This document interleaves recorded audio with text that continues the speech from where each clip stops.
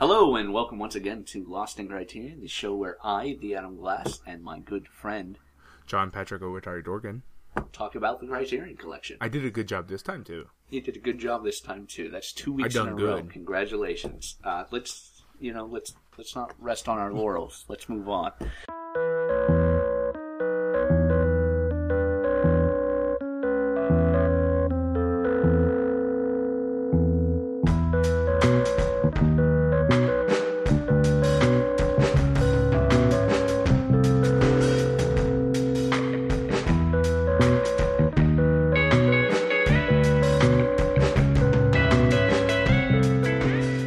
This week we were talking about Paul Morrissey's 1973 horror spoof, I guess. Horror, yeah. It's certainly meant to be a funny movie. It's very much a sort of sexploitation horror movie, but it's Anyway, this one is sexploitation is definitely one of the words that you could use for it. Yes. Also, disgustploitation. Yes. Is that now a thing? we're not we could still be describing two different movies at this point, so we need to specify which one. Sorry. Flesh for Frankenstein. Next episode, we'll be discussing its companion piece, Blood for Dracula, but this time... Which I wish they had continued going forever, so it would have been like... I don't know. For instance, Kibbles and Bits for Wolfman, and just kind of goes on forever. Moisturizer for Swamp Thing, and just keep going. Bandages for Mummy Man. There is, it could have gone forever. Given that kind of the themes and sort of points of these movies are nearly identical, I think probably there's only so much you can do and still. No, I wish it had been the exact same film over and over. Because these two are basically, they're very similar, but they're not. They're not exactly the same. Plot-wise, there's a lot of differences between these two. Yeah, but the point is that I think you could have gone on forever and just done. First, we were talking about Flesh for Frankenstein. Yes. So we'll get into the other later. As I said, 1973, Paul Morrissey, part of the Factory, Andy Warhol's group in New York.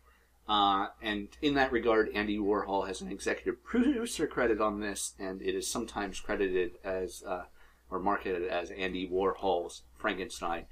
Even though, from what I can figure, from what I've read, didn't really have anything involved with it, just selling his name. Yeah. That's what I've gotten out of it too. Andy Warhol's fine to do that. But it's very Warholish in its use of pop culture to try to say something in a very, very bizarre way. Yeah, and that's one of the big problems with the film right from the beginning for me, is that I never did quite get a hold of what they wanted to say in either of the two films, but especially with Flesh for Frankenstein, I'm like, what was the point of that? Yeah. Well, it felt like a very pointless exercise to me. It's very weird, because, the extra material really helps in the Criterion Collection in this one. You mean the YouTube version doesn't have that extra information? Yeah, unfortunately, since you watched it on YouTube. No, hey, I gotta do what I gotta do. Actually, it was really weird that this movie was on YouTube. Well, that both of them were on YouTube. Yeah, I didn't watch it on YouTube, but there is a lot of nudity in this movie. Yeah, I was really surprised about that. I watched it on YouTube, and I was like, "This never got flagged." Yeah. So you watched it. But I guess somebody can make right? it's art. It's got Andy Warhol's name on it. Yeah, probably. Andy Warhol presents Debbie Does Dallas. I don't know. It's sort of do anything that way, I guess. Andy Warhol's porno. I mean, is blowjob on there? Do we have his explicitly sexual things? I don't know. But anyway, this movie, interesting enough, co-written by the same guy who wrote Fellini's Amarcord, which we watched a while back. Yeah. It's really weird that that's a thing that is true about this. But I can deal with that. I really can. I can see that now that I know. Famous name attachments hit an absurd degree in Blood for Dracula, and we'll get into that. Let's not. Yeah, that's later. But yeah, the writer of Amarcord co-wrote this, and you can kind of feel it actually in a couple of scenes. Yeah, you can. Yeah. I totally understand now that you've said that. I was like, oh, well, okay, that makes sense. Yeah. So, yeah. This movie, I have to say, just to start off, the cinematography of this movie and the set design, the way they shoot, like in the lab and in the dining room and a couple of other places, is amazing. Yeah, I agree. I do. At the same time, I think kind of the actual film itself, unfortunately, ruins that. I mean, because it's like having a really beautiful picture of a toilet or something. Yes. Like the cinematography is lovely. Like the framing and everything is very well done. Although my YouTube copy not that great, like the quality, but yeah, I think I started to watch that YouTube one for a little bit. I fortunately found this at the library because Columbus is a very cosmopolitan city. Well, I tried to, I'm trying to keep everything on the level, and it was available on YouTube. I didn't get any. Obviously, since it's still there, somehow it must be fairly legal for it to be there. Yeah. Well, because YouTube's pretty active about that kind of stuff. Yeah. So I mean, it's been on there from what I can see for a while. Yeah. And it's not been taken down. So obviously somebody thought it was okay. Yeah. And I found that link for you, and I found it very easily. So it's not like it's. Yeah, you just type in the name of the film, and then ta-da. Yeah. So, if you're having trouble finding the film, stop listening now. Go type into YouTube, Flesh for Frankenstein, and enjoy it. Yeah, it I don't know. It's like, I guess it's supposed to be satire or a spoof, but I kind of hated it. Not super hated it, just kind of hated it. I understand that response to this. And it's weird. Paul Morrissey, and it being 1973 and him working for Andy Warhol, this is especially weird. But Paul Morrissey really hated the sort of free love mentality of the world. And this movie and Blood for Dracula both are kind of meant to show negative ramifications of everything being about sex. Okay. And in that regard, we have the one character who isn't interested in sex has his life completely ruined because he's killed and turned into a zombie. The guy who wanted to become a monk or whatever. A monk. Whereas his friend, that actor who I hate in both of these movies. Yes. My lord, he is... man. And it's it's the writing, but also his acting. God. Yeah, Joe something or other. Joe anyway. American is what he really... It really comes off as like... I hated that man. And you just want him to be gone. Yeah. D'Alessandro, yeah. Joe D'Alessandro. And he's I don't know. The worst actor to ever live. There are stories within the factory with different biographies that I've come across that just call him a complete idiot, and watching him here, that might be true. Yeah, and it's really weird because you got I really actually enjoyed watching Udo Kier, I guess is how, I don't know how to pronounce his name. The actor who plays Frankenstein here and plays Dracula in the next movie. I really liked him. Yeah. He's absurd in this film, but he's absurd and he's campy and he's fun in what he does. And he's got that thick accent, which almost sounds fake. I actually watched Blood for Dracula first, and I thought it was like a put on, and then I watched Flesh for Frankenstein. That's just how he talks. It's like, no, that's just how he talks. Yeah, I love it. It's perfect.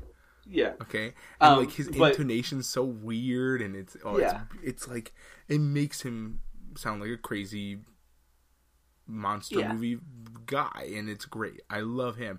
But then you compare him to Joe D'Alessandro or whatever, and his New Yorkie. I may or may not be able to count. Yes, the way he talks makes him sound like it's just a moron. Everything's incredibly melodramatic with the way he talks because he doesn't really have an ability to intonate his voice. Yeah, and then And in Flesh for Frankenstein, he's so... It's worse than Blood for Dracula. It's almost as though we should just be discussing both movies at the same time, but that weird sort of rapiness about him. Yeah. No, in this movie, in Blood for Dracula, it's real bad. But in this movie, it's there too. Movie, like it's and in this movie, he's just kind of he's kind of a libertine in his views of things. And, everybody really is, and that's one thing that sells this as an anti-free love movie is that everybody's a result. Everything that happened is a result of an obsession with sex, and not to the extent of Sallow, obviously. No, nothing will ever reach that. But Frankenstein and his wife are brother and sister, and that's weird. And it took me a little while to understand that because it got confusing. Yeah, there's the one scene. Which, by the way, I want to bring something up. Just a little pet peeve. Does she not have eyebrows? No, I don't think she does. Because it makes her look like some sort of Cro-Magnon man at times. Yeah, it really freaked me out a couple times when I was watching it. Frankenstein has a lot of eyebrows.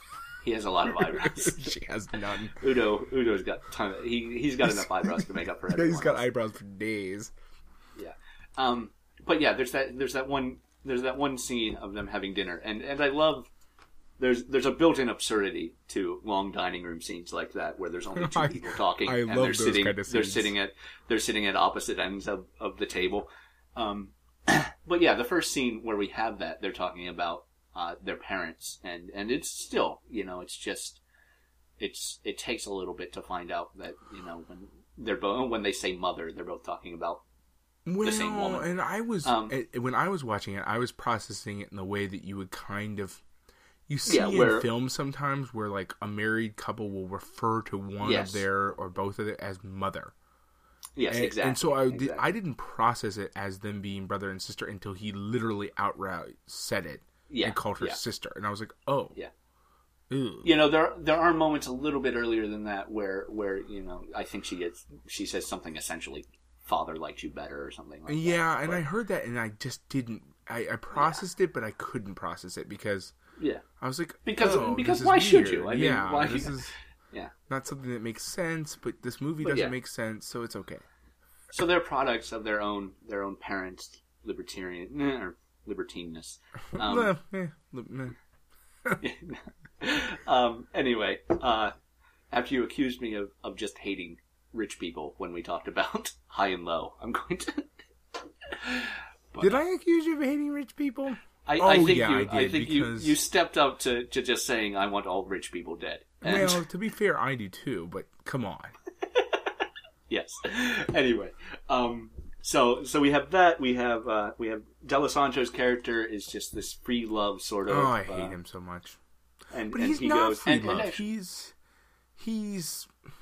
not, and that's what I think throws that off is because he doesn't give off a like. Hippy dippy free love vibe. No. He gives off a guy who pays women for sex vibe. Yeah. It's different. The guy who just really, really wants sex. Yeah, like he comes off more as a perv than he does as a as a free love type. That's true. That is. And maybe that wasn't the idea. Maybe that was a mistake of actor choice. But I think that's one thing where Morrissey's sort of motifs here and his themes fall apart in that, if it's a critique of the sexualization of America as per the free love movement of the hippies, it kind of falls apart. Yeah, but if it's a critique of the general sexualization of Western culture, maybe we can still hold on to that. And in that regard, that's the only good character is ruined. Because Frankenstein thinks that he is D'Alessandro's. He has D'Alessandro's libido. And that ends up with the rest of the plot being, after the guy with absolutely the asexual guy, ends up in the sex monster. Things don't go well for anyone. It's so an absurd story. Yes, and then Udo Kier's character I should say Frankenstein. Yeah. Sorry, I like Udo Kier enough that like I Yeah. like to talk about him. He's a funny guy. Yeah, It's really, I really like wanna, him. I and want to so- see. I want to seek him out in different. Yeah, in me different too. films I was now. like, wow, I like this guy. And but no, so Frankenstein motivation is so weirdly Naziistic. So eugenics, but like really screwed up Absolutely. eugenics because because he whoever's wants to use dead people. yeah, but also because whoever's balls he stole is who he's gonna get. Like he's not getting like, Yeah. which I guess makes sense because in the context of the time this is supposed to be taking place, the understanding of genetics was limited at best. Yeah. But at the same time, the man reanimates a set of lungs and heart, but can't figure out that the balls might have something to do with it. To be fair, the lungs and heart are one of my favorite things in this Yes, movie. me too. In fact, they're because they one look of the so great. yeah. I like those. I like the fact that apparently, according to this film, all science is basically kitchen level chemistry. Put it in a pot, mix it around a little bit, and ta-da! Well, that's Well, no, That's how science but works. it is. But even in your No, I'm crappiest Frankenstein films, you get the appearance of somebody doing some science. yeah. Even, And there's always in always young frickin' Frankenstein, you got lightning, at least, Yeah. which has this sort Well, of that's- mystical property about it. Here, all we've got Yeah, is exactly. like throw the switches and mix that shit up, and ta-da! Yeah. Like, Well, he might as well one been a thing with- magician. He could have pulled a Frankenstein monster out of his hat instead. It would have been the same thing. Well, that's one thing that traditional Frankenstein movies rely on. We don't have that lightning mysticism here, and that's another thing. Even back to the original Frankenstein story, lightning is this mysterious force we don't really understand. So it has magical properties. Right. And it is what causes all of this to work, and we don't have that here. Right, we have no And, reason why this works in this way. Yeah. He's like, Which I've is- done it. I've solved the problem. It's like, but there was never a situation where you didn't have the answer. You Yeah, mix it but up in a it's- jar it's- and yeah. it was finished. Exactly. And he's just it's weird because he's within his realm. He seems to know that his wife's having an affair and doesn't care. Yes. Because she's also his sister. But he has really, really The, sexualized innards. it's weird. Yeah, and then he transfers that over to his assistant in a really weird way. Yes. And so, Yes. yeah, it's weird. That's the part where the movie kind of is... because it's at that point it's like just- that whole like free love. That's the point. It's like Yeah. what? But that's the point where it's so over the top Yeah. that it's weird and it's wonderful. But when he's like having sex with the female corpse, but he's not actually having sex with her. He's humping the hole he's cut in her stomach, Yeah, and he turns to his assistant when he's done and says, and forgive me for the curses. To know death, Otto, you have to fuck the gallbladder. Fuck life in the gallbladder, rather. yeah. That is not what a gallbladder is for. And also, there's no way that's not getting like turning into the most disgustingly festering wound ever. Like even if you have the Yes. ability to reanimate life, I don't think you have the ability to stop Yeah. that from becoming an infection. Yeah. That line apparently is supposed to be, and I wouldn't have known this without being told because I am not this intimately familiar with Marlon Brando's work. But I guess it's supposed to be a parody of the Last Tango in Paris line, where Brando says, to be able to feel free of that feeling of being alone until you look death right in the face, till you go right up into the ass of death, right up his ass, till you find a womb of fear. Which is itself such an over-the-top, Yeah, ridiculous I line for don't Marlon Brando to know how I deliver. feel about that in general either.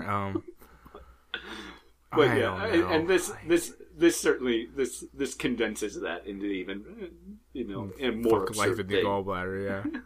Yeah, I don't know that this oh man, this film. I tell you, I'm at a loss for words yeah, because like It's- I'm gonna give you a little bit of an anecdote. So I'm watching this film while my wife and son are taking a nap. Okay, at like 3:00 in the afternoon or something like that. it's when they're not around, it's a good time to watch. Yes, this movie, definitely. Which, by the way, I really wish the Criterion Collection featured a few films that I could watch while they were awake. Just a couple. Hey, Time Bandits is coming up. Yeah, right. Actually, he might enjoy that. But, like, so I'm watching it, right? And my wife comes down. I'm using my wife because I don't want to use her name on the podcast. Okay. Comes down at the last freaking 15 minutes of this film. And she's like, oh, no. What? She just, like, loses it. She's like, this is the most disgusting thing I've ever seen in my entire life. And I'm like, yep. It's gross, but it's also hilariously bad, is what I told her. Yes. Because, like, yes. I just want to talk about the ending, because that's really, for me, all I need to talk about for this film. Yeah. Okay, so we have was possibly, I don't know what organ it is, because it's very unidentified. It's on a stick.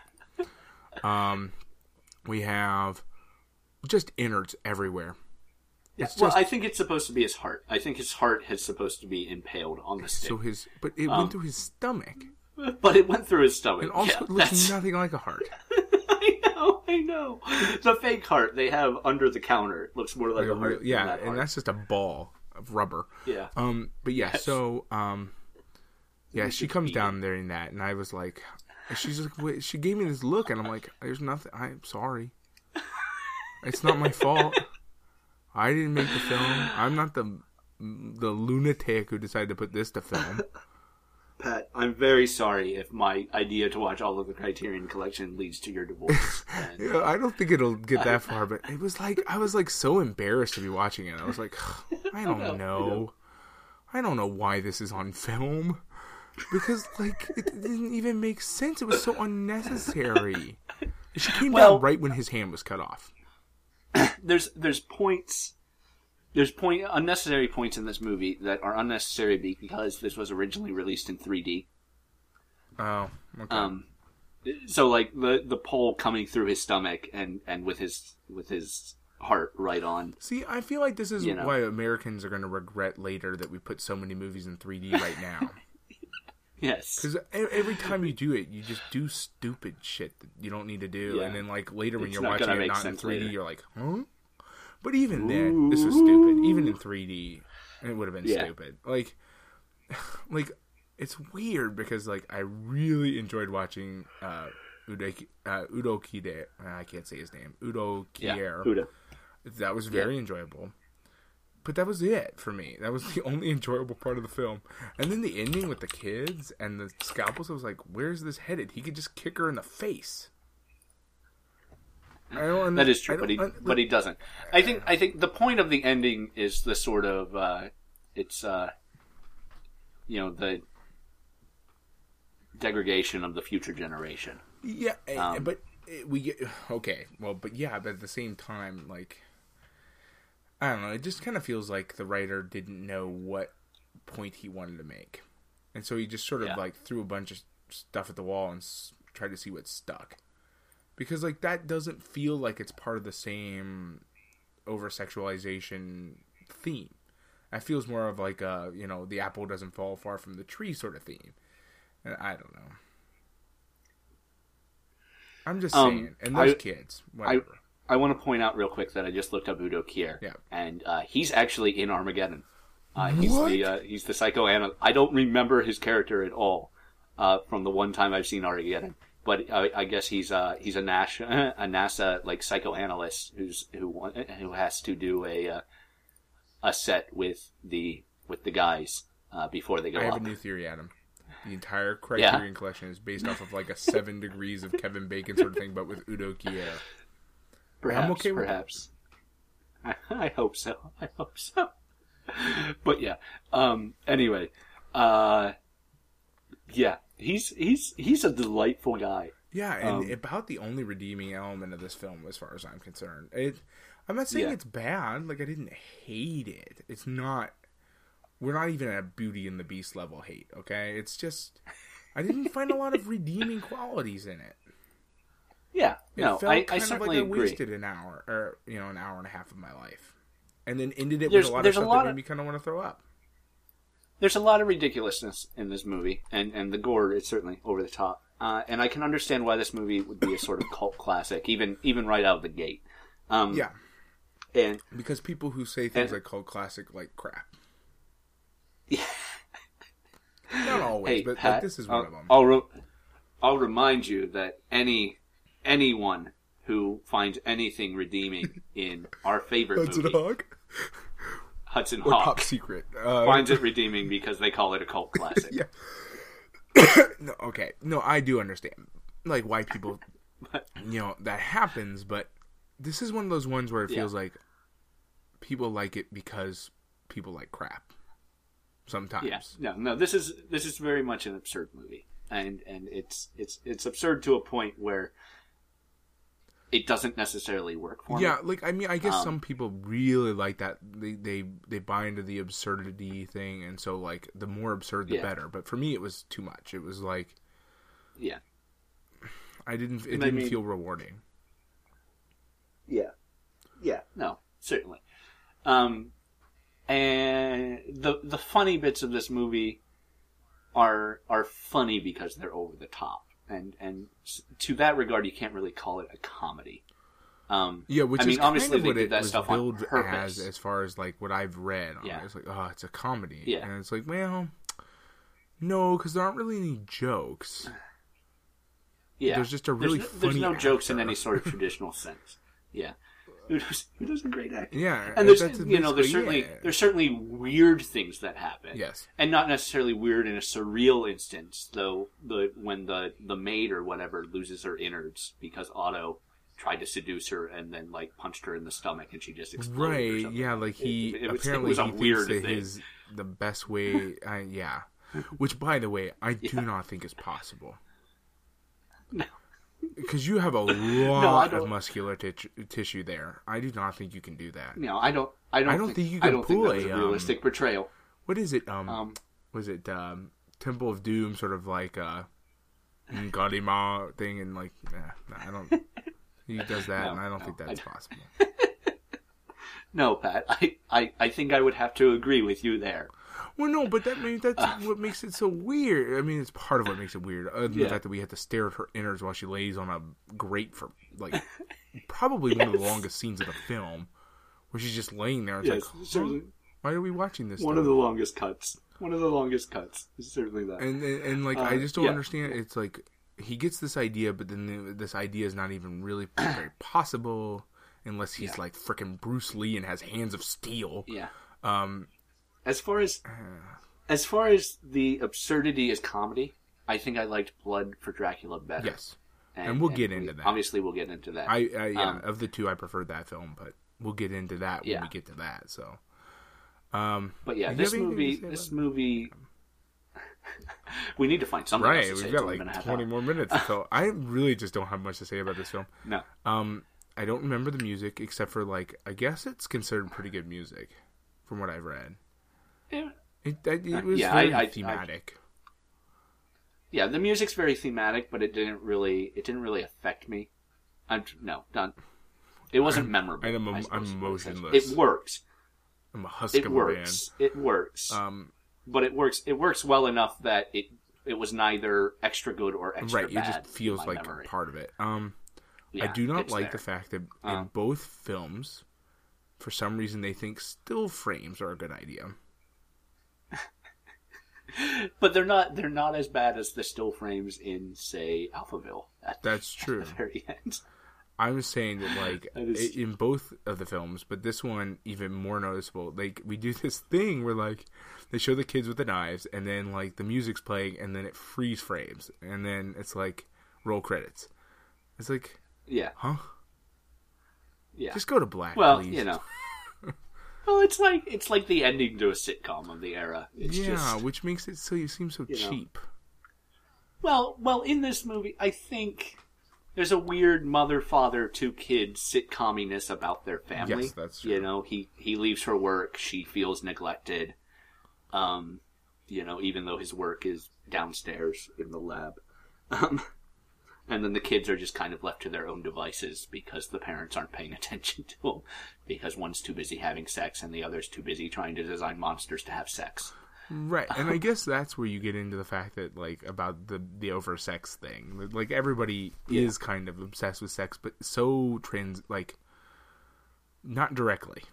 Yeah, So I really expected there to be a scene to suggest that the kids were like sexualizing in the same way. And you know, we've got the very end suggests that they might continue the experiments, but it doesn't suggest. I think it suggests that they're going to get a boot to the face because he's like 2 inches off the ground. Yeah, he's still good. He could still do that. I mean, they're children with knives. That's not the most threatening thing in the world. Yeah. But yeah, it's weird that at the end of the movie, there's only like 3 people alive. Yeah, right. That's it weird feels for like a comedy. It's in that way. It's more like a. It's more like a. Yeah. I'm blanking on names.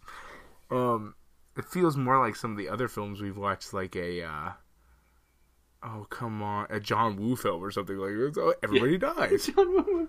Everybody's just dead at the end of this. Which I like how the nice thing, one of the enjoyable parts about that was the fact that they all formed a pile on the floor, basically. It's like, here's the dead people pile. He was just there in the last scene. No one's removed. Everybody like comes in and dies. Yeah, and right. That's just how that. And it's very play-like. Only like 2. Yeah. Everything takes place in this final room where everybody just comes in and dies. Something certainly true that I really liked about the way everything in the lab was shot is that it feels very play-like because it's just this really wide area that we only shoot from one angle. Yeah, I liked it too, but I always get a little bit uncomfortable about the play style shooting of a film when I'm not sure if it was done on purpose or because somebody was not very good at their job. Yeah, for instance, in High and Low, it's very much on purpose. The openings, it's very clearly on purpose because they're using classical staging. Yeah, you've got the people who like suddenly get switched off when it's not their turn to talk. But like, whereas I'm not sure in this movie. I'm not sure if like somebody was like, we'll just shoot it from this angle. It sometimes feels a little bit phoned in that way. Okay. I'm not sure. No, I don't know. I don't know the director. I can agree with you to an extent there. No, the cinematography. I feel, the cinematography for the rest of the movie, I think, feels purposeful to me enough that I think there were choices being made. But the rest of the staging in the rest of the film is not that. Yeah, it's also not theater staged. style, it's not confusing. Theater style. I don't know if it's just because they didn't know how to deal with such a big room. Because all the other staging is very claustrophobic. Every other room is relatively small. Things take place in a relatively small room. At least very close. And then all of a sudden they have this big room and it's like, oh, what do we do with it? Yeah. Oh, we'll shoot it the same way we shoot the small rooms. Well, that doesn't work. Yeah. Yeah. I guess don't know. With the exception of the dining room, I think. I think that criticism holds. Because the dining room, obviously, they shoot it small, but they shoot it small on purpose because they shoot it for the absurdity of that's supposed to be a joke. Across that table. That's the oldest joke ever told on film. I mean, that is a joke that is used in any comedy with a long dining room table. Which I've always wanted to do a sitcom on like broadcast TV that features a normal life with normal people, but a really absurdly long table. Our dining room table, Tuesdays. Right, exactly. It totally fits with the ABC lineup. Yes. Yeah. But Martha, it came with the house. We have to use it. This place is a rental. I can't just throw away the furniture. There you go. It's true. It writes itself. It writes itself. It writes itself incredibly poorly, but it writes itself. Come on, man! This is the era of Big Bang Theory and things like that. Okay, throw in a laugh track. People will laugh.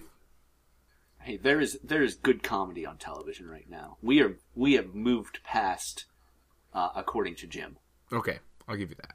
Not very far past, according to Jim. We moved past. Yes, because time moves forward and not backwards. Yes. We are no longer at according to Jim time. Man, talk about a rabbit hole we just went down. Like this, where are we? What's going on? I would like to see the Flesh for Frankenstein inspired episode of According to Jim. Actually, I would like to see a Flesh for Frankenstein inspired episode of pretty much any sitcom.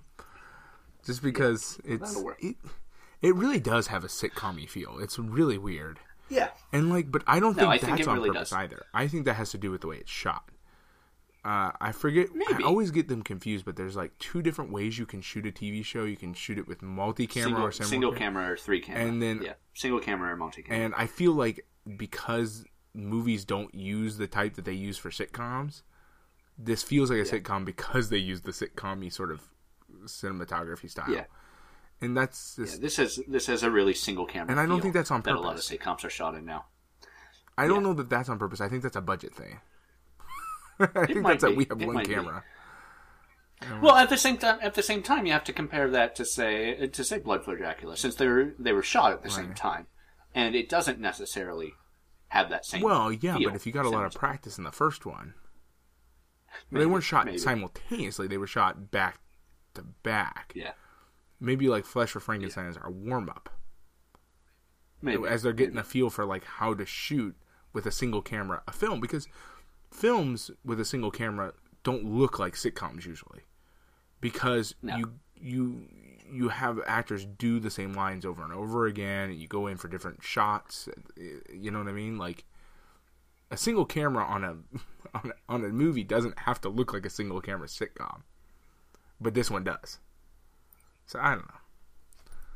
I'm just saying, Flesh for Frankenstein is a warm up. Maybe I don't know. Maybe you're or maybe right. they just just liked it that way. Well, I really do feel Blood for Dracula was executed. Yeah, it is, so, and that's weird. So considering there's should be no reason for that. Yeah, and there's a lot more going on in this movie than in Blood for Dracula, I think. Yeah, I'm excited to talk about Blood for Dracula, but we're not there yet. So yeah, yes.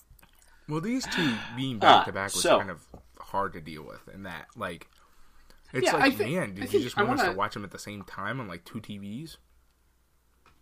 Yeah, maybe that would be interesting. That would be an interesting experiment too. No, but I think that's kind of one of the problems with our format about talking about each movie individually. We kind of struggled, Donovan being there helped, but we kind of struggled to do 3 hours with the Samurai trilogy, for instance. Yeah, and they're all very related movies. But there's enough ones that are absurdly not related in a row that we can't do. I mean, I don't think the choice of Armageddon for whatever number 45 is thematically appropriate. They're like, oh, these are shitty space movies in this section. I don't think that's a thing, right? So I don't know. Maybe that's the decisions they make. Except that Armageddon's immediately followed by Henry V, there you go. Laurence Olivier's 1944 version, and that's not a space movie. Yeah, so there you go. But Armageddon does have a lot of Shakespearean elements. Like animal crackers on bellies. Yes, it's a major Shakespearean soundtracks element. Soundtracks by Aerosmith. Don't make me start singing. Shakespearean thing. There'll be plenty of time for that when we actually discuss that movie. God, that's gonna go. Okay. So Flesh for Frankenstein. Anyway. What do you think? Just tell me. Do you like it or not?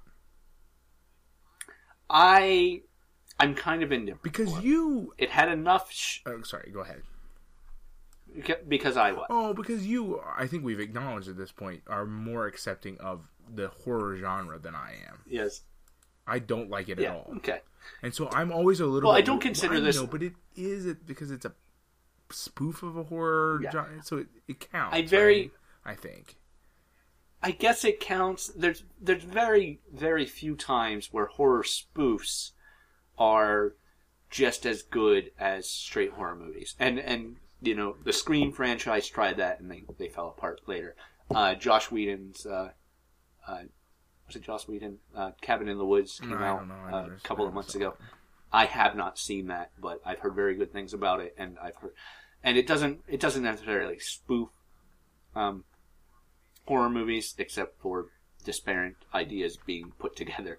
Maybe I'll watch that today. Anyway, but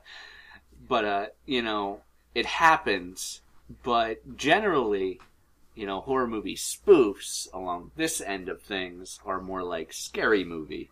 And I don't really consider Scary Movie to be at all a scary movie in any sense of the word. But the reason I point out that is just because for me, like reviewing or talking about a spoof of a horror film is kind of like, I don't know, like cats talking about how ducks work or something. You don't have the basis right, like, for the spoof, watch horror so you films. don't necessarily. I know generally the tropes that are involved in horror films because I have seen a few. I do not generally like them. Yeah. And so I also have trouble dealing with like just unnecessary gore or things that because like I'm the kind of person who still turns away from that, doesn't watch that. Because like when I saw guts flying around in this film, I was like, ugh. I started like, folding the towels. Because I don't want to deal with it. Like, it's not a thing I enjoy. And, like, so I defer to your judgment a little bit on that. Just because, I don't have any basis. Like, what did you think? You said you're indifferent. I kind of hate it. So, I don't think... I don't hate this movie. Where it tries to spoof in the violence and the gore, it does weird things. Yeah. But it's not. It just kind of exists, and when I first saw these movies and I first started looking at what they were, I really thought that they were just sexploitation. 70s. But the thing is, I would much rather watch a sexploitation like film than this, like Blackula or something like that. They're just kind of... It's a weird era. And, the fact that they're trying to kind of spoof that, okay, but if you're spoofing something that on its surface is already... ridiculous. Low budget, dumb, ridiculous. Right, nothing. Like, for example, let's talk about... Because this is very much has sexploitation elements to it. For sure. Yeah. In a weird way. Yeah. But like, let's say we're talking about Russ Meyer films, okay? They are already ridiculous. When you spoof a thing that is ridiculous, you just waste time. Like, but we see that all the time with those like scary movie franchises because they made all those other ones like Date Movie and all that stuff, right? Those are parodies of spoofs of things that already are ridiculous on their own. So you haven't added anything to the conversation. When you spoof something that is, like, if you want a really good parody of a horror movie, go watch Young Frankenstein. You will laugh. Yeah. You will think, wow, somebody did an excellent job with this film. But, like, when you have those two to compare, they're even covering basically the same topic, which is Frankenstein. The horror movie interpretation of Frankenstein, the actual Frankenstein, right? That's already such a better film. And one of my favorites. Watching this is like who half-assed this? Is what it feels like to me. Well, yeah, the comedy of Young Frankenstein is certainly better than the comedy of this movie. Now, if Young Frankenstein had Udo Kier, greatest movie ever. I don't know, because he couldn't replace Gene Wilder. No, but he could have been like some adjunct character.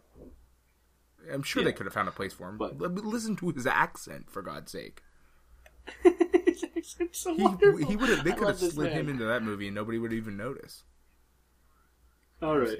I think we've rambled enough. But I want to say neither of us really like this movie. About this that I never got around to. This movie does a rare thing. It makes nipples kind of disgusting, which shouldn't be possible. Okay, because it's like nipple plus horrific looking scar. Like juxtaposed on each other. I'm just saying. Yes. I was really disappointed about that. Yeah, I really found his dressing of wounds to leave something right. Like it's like you don't know what you're doing, do you? Yeah. And the extended scene where he's cutting open and it's just like hemorrhaging blood as he cuts the stitches.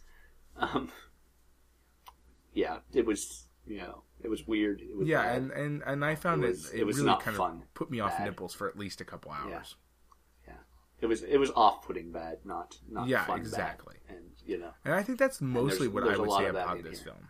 It's not fun bad. It's kind of off-putting bad. So there you go. Yeah, and that's unfortunate. One thing I will say, Udo's accent really reminded me of The Room. Okay, I've never seen it. and that's a movie that's very bad. I've never seen it, so. But it's legitimately terrible, and not on purpose. This movie kind of shoots for a purposely bad, and usually when something shoots for purposely bad, I'm off put anyway. But The Room is just bad. If it's done well, it can be good. But yeah, this I don't think's done that well. Which is weird, because I kind of think Blood for Dracula is done well. Yeah, we'll get to that. And I would agree with you. So yeah, that's the next episode. Let's talk about that in a little bit, and join us for a conversation later. Pat and I are going to talk about them back to back, but you're going to have to... Hey. This is... that's too inside baseball. They don't know what's going on. I'm sorry. We do these per week. I pulled the curtain away, and I'm sorry. No, Pat, we've already... Yeah, right, because somebody's decided to talk about Prometheus. We've made reference to election news and stuff. Oh, man, we're terrible at this. All right, so... We are so bad at pretending that we're doing these live. Yeah. So, join us next week as we live talk about Blood for Dracula. And, we'll see you. Thanks for tuning in. Thanks for listening.